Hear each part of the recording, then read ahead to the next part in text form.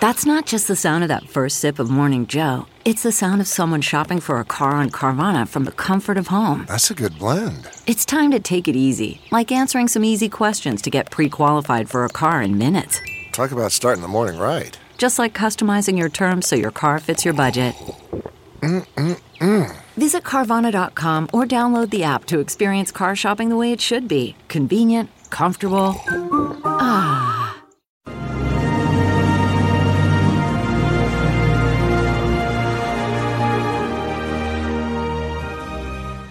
Hi, everyone. Judge Andrew Napolitano here for Judging Freedom. Today is Wednesday, March 29, 2023. It's about 11 o'clock in the morning here on the East Coast of the United States. Larry Johnson joins us today. Larry, always a pleasure. Thank you. You have an interesting... Thank you, Judge. Sure. You have an interesting piece out, which caught my attention and the attention of a lot of our viewers early this morning, arguing that there should be a regular line of communication between the United States and Russia, even though we are supplying so many billions of dollars worth. I think it's up to 58 billion by now, or at least that's what the government has revealed, in cash and equipment with which to attack Russia. Why is there no line of communication? Why is there no open talking between Secretary Blinken and Foreign Minister Lavrov, or even between their deputies? What's going on is that we have so demonized the Russians, not just Putin. Everything that pertains to Russia, we're trying to eradicate it. We're sort of acting like the Taliban towards what they considered religious idols that needed to be destroyed. During the entire Cold War, we never had a period like what we're doing to Russia now. During the Vietnam War, it was Russia, not China, that was providing the bulk of the weapons to the North Vietnamese. So if there was ever any reason or rationale or motive for us to say, we're not going to talk to the Russians because they're arming the North Vietnamese who are killing our people, that would have been. But instead, the diplomats remained in contact, remained talking, and that led to a summit between Brezhnev and Nixon in 1972, and the signing of several arms control agreements, the anti-ballistic missile, SALT I. And it is, here we jump ahead now, and we're really acting like angry schoolgirls who are trying to ostracize somebody that they've decided that they don't like. And it is dangerous because instead of having some sort of dialogue, it's devolved into where the United States is spending more time insulting and challenging Russia. So that's why this is so dangerous. And your article points out that recent polling, this obviously shouldn't and doesn't reflect American foreign policy, but it shows the effectiveness of CIA and MI6 propaganda. Recent American polling shows this number is staggering, Larry. Only 9% of Americans hold favorable views of Russia. I guess your former colleagues are doing a pretty good job in the propaganda department. Yeah, well, I found out I'm a 9%er, I guess. It is remarkable that it just shows the effectiveness of a comprehensive propaganda program. Shape opinions. Yeah, I hear prominent radio personalities referring to Russia as communist. That's absolutely wrong. They're not a communist country. In fact, the Communist Party is now a minority party within Russia. Russia is gone back to its traditional roots, which was Eastern Orthodox Christian and a conservative Christianity at that, somewhat opposed to the Catholic Church. Recently, President Zelensky, very recently, this just came out a few minutes ago, had an interview with an American correspondent, journalist. I don't recognize the person. You'll see this in a moment. On a train. You'll see the two of them sitting on a train and talking to each other. The interview is in English. She speaks English like we do. President Zelensky, of course, has an accent, but he's understandable. and she asks him about the significance of Bakhmut. Now, you would expect him to make some sort of an argument from military necessity or Ukrainian patriotism. Sure. He says it's for PR. Take a listen. Is this part of why you are fighting so hard in Bakhmut? Because a lot of military analysts will say that strategically it's not that significant. Because that will be victory for him. He will any victory. Yes, he will sell this victory. He will sell this victory to West, to his society, to China, to Iran, to all the countries, to Brazil, to Latin America countries, not to Latvia, Lithuania, Estonia. Of course, they really understand, from details, and they feel this dangerous because they neighbors.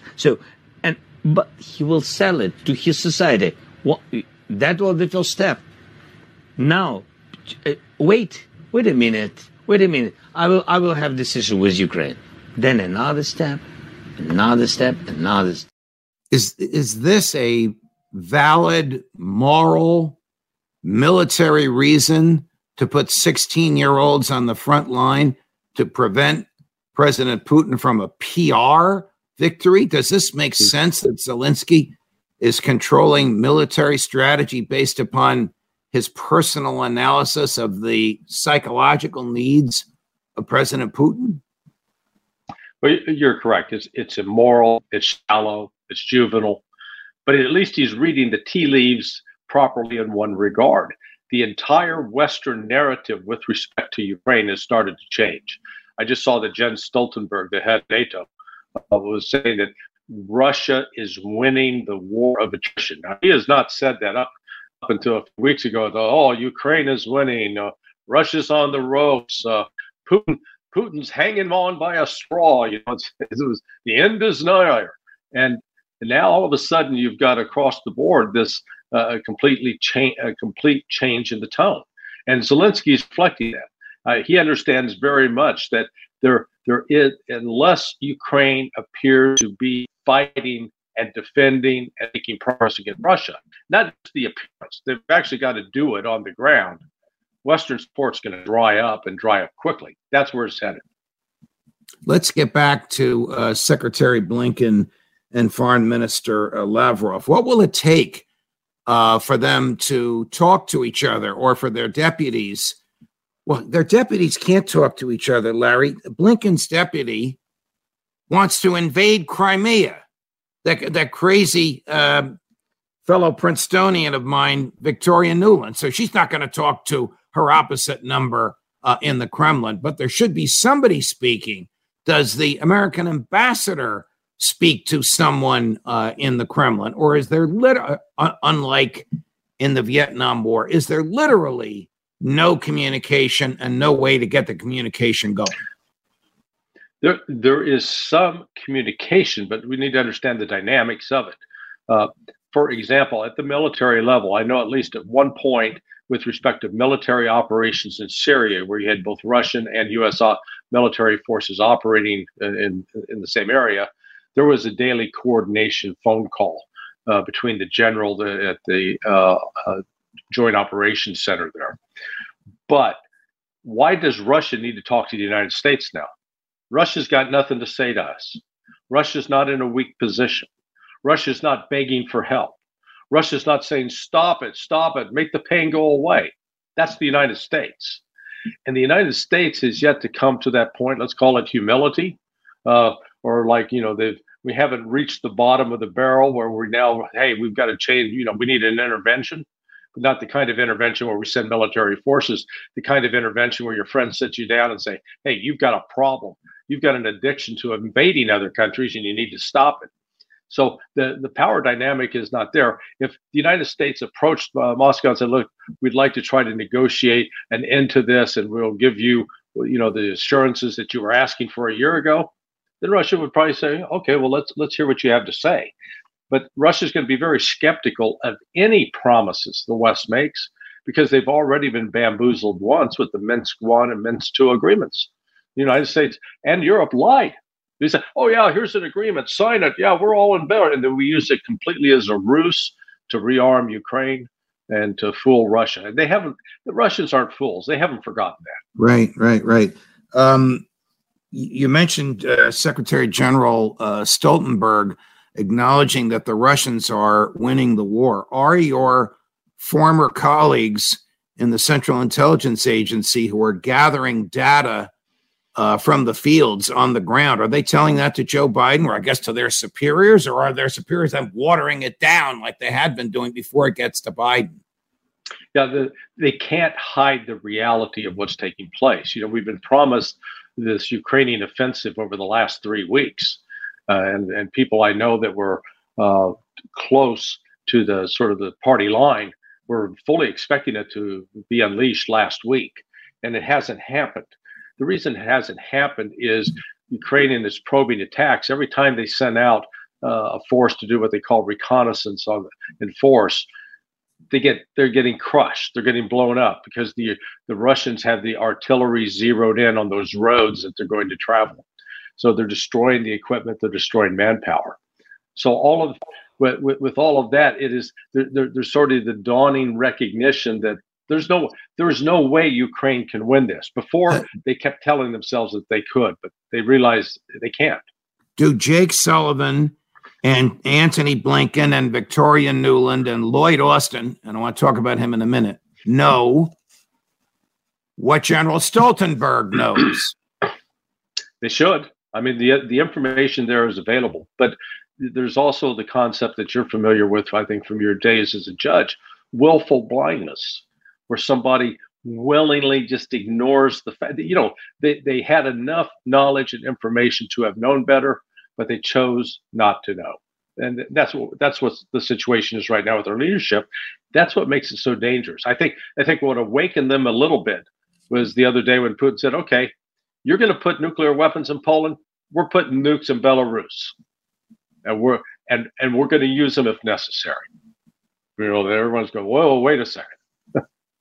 I wonder if the American public knows that we have nuclear weapons in Turkey, in the Netherlands, in Germany, and in Italy. I didn't know about Italy. I just found out about that this morning. You can't blame. No, they don't. No. And so the State Department and your former colleagues at the CIA will do their best to demonize Putin because of this self-defensive tactic. Let's switch gears. Gary, run that first clip of Senator Roger Wicker interrogating former four-star, now Secretary of Defense, Lloyd Austin. Watch this, Larry. With regard to your optimism about Ukraine having the upper hand, that is what you told me yesterday. It is. Now, what I was about to say, Senator, is that Ukrainians have inflicted significant casualties on the Russians, and they have depleted their inventory of armored vehicles in a way that no one would have ever imagined. And so now we see Russia reaching for T-54s and T-55 tanks because of the level of damage that the Ukrainians have inflicted on them. Reaching for those tanks demonstrates what to you, sir? It demonstrates that their capability is waning. We've continued to witness them be challenged with artillery munitions and other things, and they're reaching out to Iran, to North Korea. Do you believe there's a real chance for significant Ukrainian advancements between now and the beginning of winter? I believe there's a chance, and we're doing everything that we can do to ensure that they have their best opportunity to be successful. Now, Larry, before you even reply, the Secretary of Defense was under oath when he answered those questions. Is there any credibility whatsoever in what he said? My old boss at State Department, who was a retired Marine colonel, he said there's no fixing stupid. And Lloyd Austin is a walking example of that. What he said was so ignorant. It defies defies what you'd expect somebody in his position to at least be able to lie in a more artful manner. What he's saying here is that these Russian tanks, Russia's deploying some T-55 because they're mobile artillery. It's not their frontline tanks, and the Russian factories are churning out vehicles at a rate that the United States cannot match. So this this kind of projection by Austin is just it's shameful and it's dangerous, because again, once you underestimate your enemy, you put yourself in a position where you're gonna get your butt kicked in a very severe way. Here's another interrogation of Secretary Austin on a different subject matter, in which Senator Tom Cotton, a neocon, but on the committee, basically says to the Secretary of Defense, "You are lying." Watch this. To the issue of the strikes in Syria last week and Senator Wicker's line of questioning about the timing of notification to Congress. You said that you, quote, should have notified Congress earlier. These attacks happened against our troops, killing one contractor early in the morning Eastern time. Do you believe that you should have notified us that morning while we were voting on amendments directly related to this kind of attack? There is no connection between when we notified you, Senator, and your vote. The chairman and I were testifying that morning as well. So as soon as we came out of testimony, we began work on crafting response options. Secretary Austin, I don't believe you.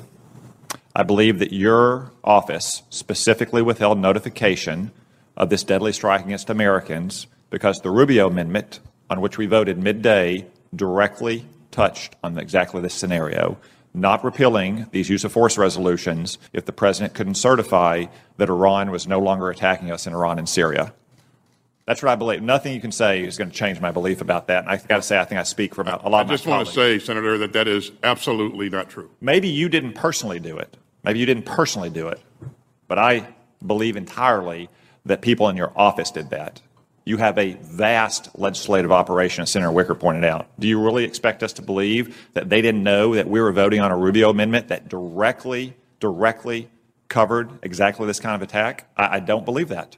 I don't believe it. I believe there's a conscious decision made not to inform Congress because you fear that it might lead to the passage of the Rubio amendment, which would kill the entire bill. Now, again, before you answer, friend of the show and your colleague, Ray McGovern, tells us that then General Austin had a reputation for playing fast with the facts, stated differently for lying. Sure. Yeah. Now you can weigh in. I'm not piling on him, but this is very serious. This is serious stuff. People are dying. Notice that when 9/11 happened, George Bush was sitting in a classroom down here in Florida in Sarasota. An aide came in to interrupt him to tell him that. Now, I'm not suggesting that what happened the other day, the attack on the forward operating base for the United States, was an equivalent to 9/11.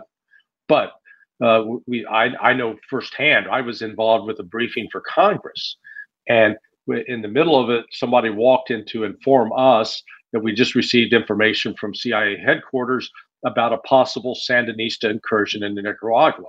The point is that when you get information that's relevant to the issues that are being discussed, the information gets passed immediately. You don't wait, as Austin claimed, until, they waited till we got out of the meeting so that then we can address it. That's ridiculous. That's ridiculous. That's silly. And they knew exactly what they were doing. They have people that follow this. They knew that this entire vote was coming up on the Rubio bill amendment. So Austin, the only thing he's really been good at during his career, two things, being a sycophant and lying. Those are his two major accomplishments. Now you tell us he can't even lie credibly. Well, it's not done. Well, he's a good liar, but he's a poor performer when it comes to doing it. All right. Switching gears to the other side of the world, 60 Minutes just did a piece on the alleged preparedness of the United States Navy to defend Taiwan. If you have the patience to watch this, it's about 27 minutes. I think you'll agree with me. Brought to you and produced by the Central Intelligence Agency in Langley, Virginia. That's exactly what it looks and sounds like. But we have a couple of clips from it. So forgive me, I don't know the name of the reporter. Attractive young lady is interviewing Admiral Sam Paparo. Admiral Paparo is a 4-star who is the commander of the Pacific Fleet, which is huge to have that many ships and that many personnel under you. But she begins by asking him whether or not they're talking to the Chinese. Gary? If the U.S. and Chinese militaries can't communicate over a Chinese spy balloon, then what's going to happen when there's a real crisis in the South China Sea or with Taiwan? We'll hope that they'll answer the phone. Else, we'll do our very best assessment based on the things that they say in open source and based on their behavior to divine their intentions, and we'll act accordingly. Doesn't that make the situation even more dangerous if U.S. and Chinese militaries are not talking? Yes. Doesn't China have the greatest navy in the world? They have the largest in terms of actual ships. Some of their actual competence at sea is in question. But they've never really sought to be a global naval power. You don't see them fielding aircraft carrier battle groups around the world. That has been, the United States has owned that field up to this point. But, you heard what he said? We hope.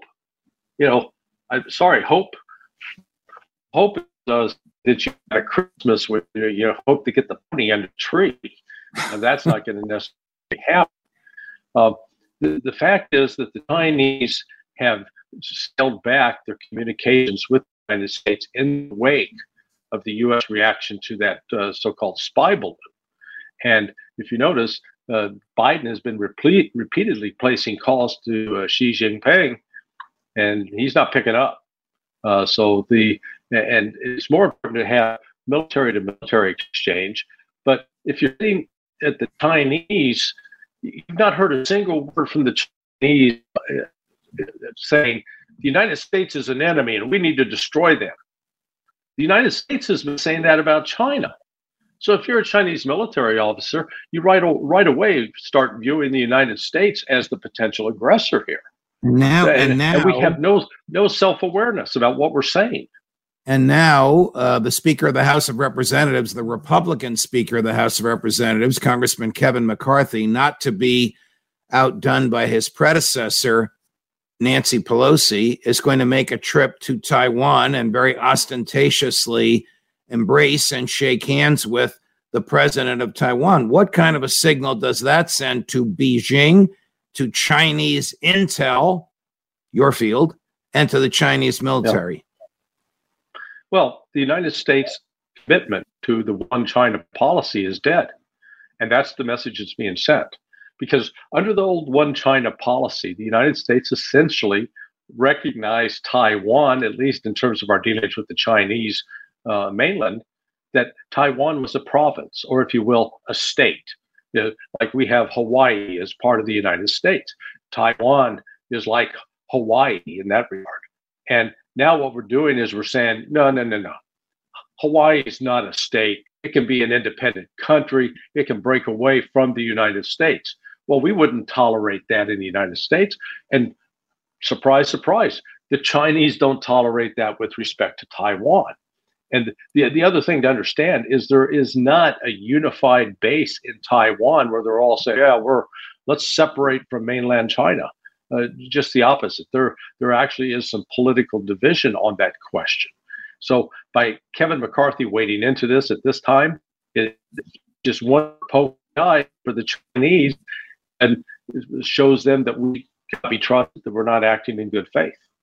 Here's Admiral Paparo in the same interview basically arguing that if necessary, the American Navy can neutralize the Chinese Navy. Is it your hope that the power of the U.S. Navy, the force posture of the U.S. Navy, will deter a Chinese invasion of Taiwan? It's not my hope, it's my duty, in conjunction with allies and partners, to deliver intolerable costs to anybody that would upend the order in violation of the nation's security or in violation of the nation's interests. The saying, which is Si pacem para bellum, which is if you want peace, prepare for war. Well, I think he's right about if you want and I'll let you weigh in, of course, if you want peace, prepare for war. But did you catch what he said? To upend the international order of nations. He's making the argument that you just astutely pointed out. In the mind of this admiral, which means in the mind of his bosses in the Pentagon, Taiwan is a separate nation. Yeah, we've had this thing called the international based rules of order. So the international order are the rules that we've created, the United States have created for the benefit of the United States, and that is coming to an end now. The union between China and Russia has completely upended that old order. And the fact that now you have other currencies, particularly the Chinese yuan, being used for purchases of oil that in the past were reserved only for the use of the US dollar. And think about this. How would we be reacting if the Chinese Navy, as you correctly noted, is one of the largest, is the largest in the world, was suddenly conducting military exercises off the coast of California or Oregon State or Washington State?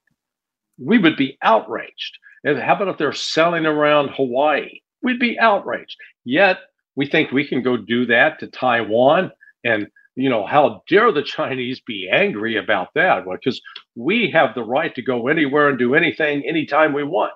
Well, that kind of rules-based order is done. And we haven't come to grips with that yet. I guess you don't get that fourth star on your shoulder, or maybe any of the stars on your shoulder, unless you're very astute at mouthing what your civilian superiors want. Here's one last clip of Admiral Paparo about the U.S. Navy's readiness for whatever. So are Chinese warships now operating closer to Taiwan after Nancy Pelosi's visit? Yes.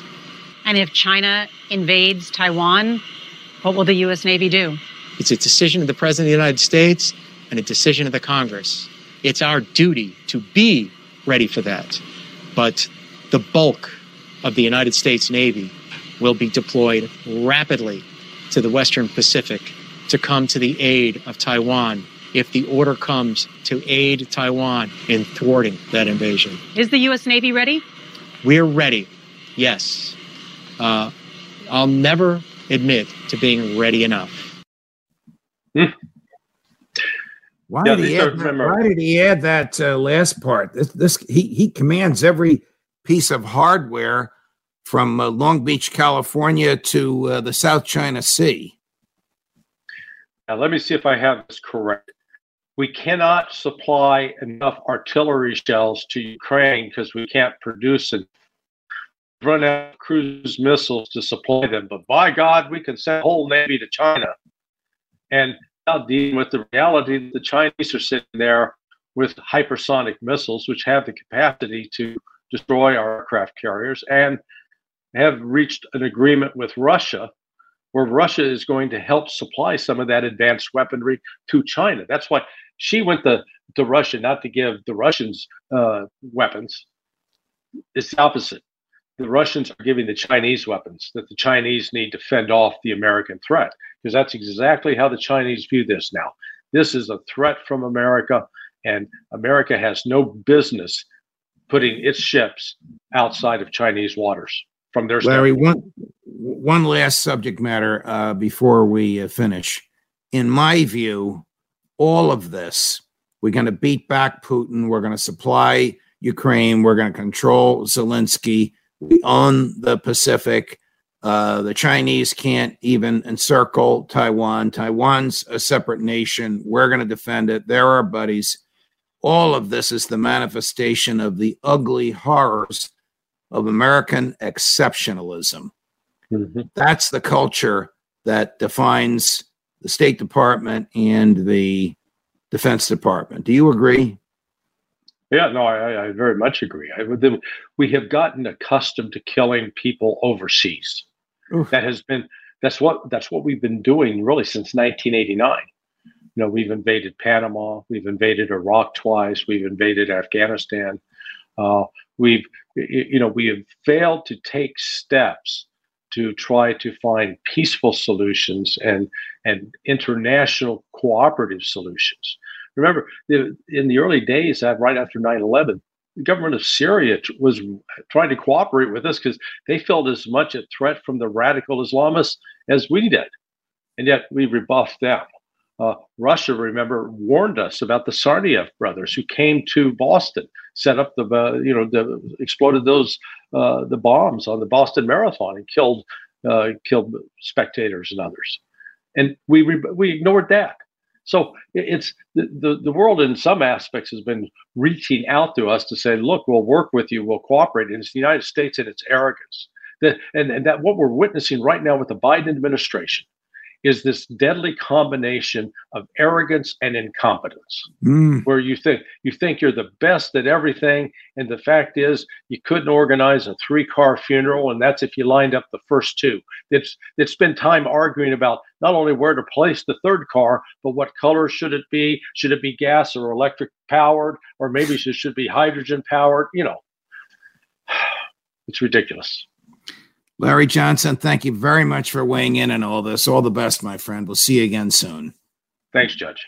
If you like what you just saw, and I know you do, my dear friends, like and subscribe. More as we get it. Colonel McGregor this afternoon at 2:45 Eastern. Judge Napolitano for Judging Freedom.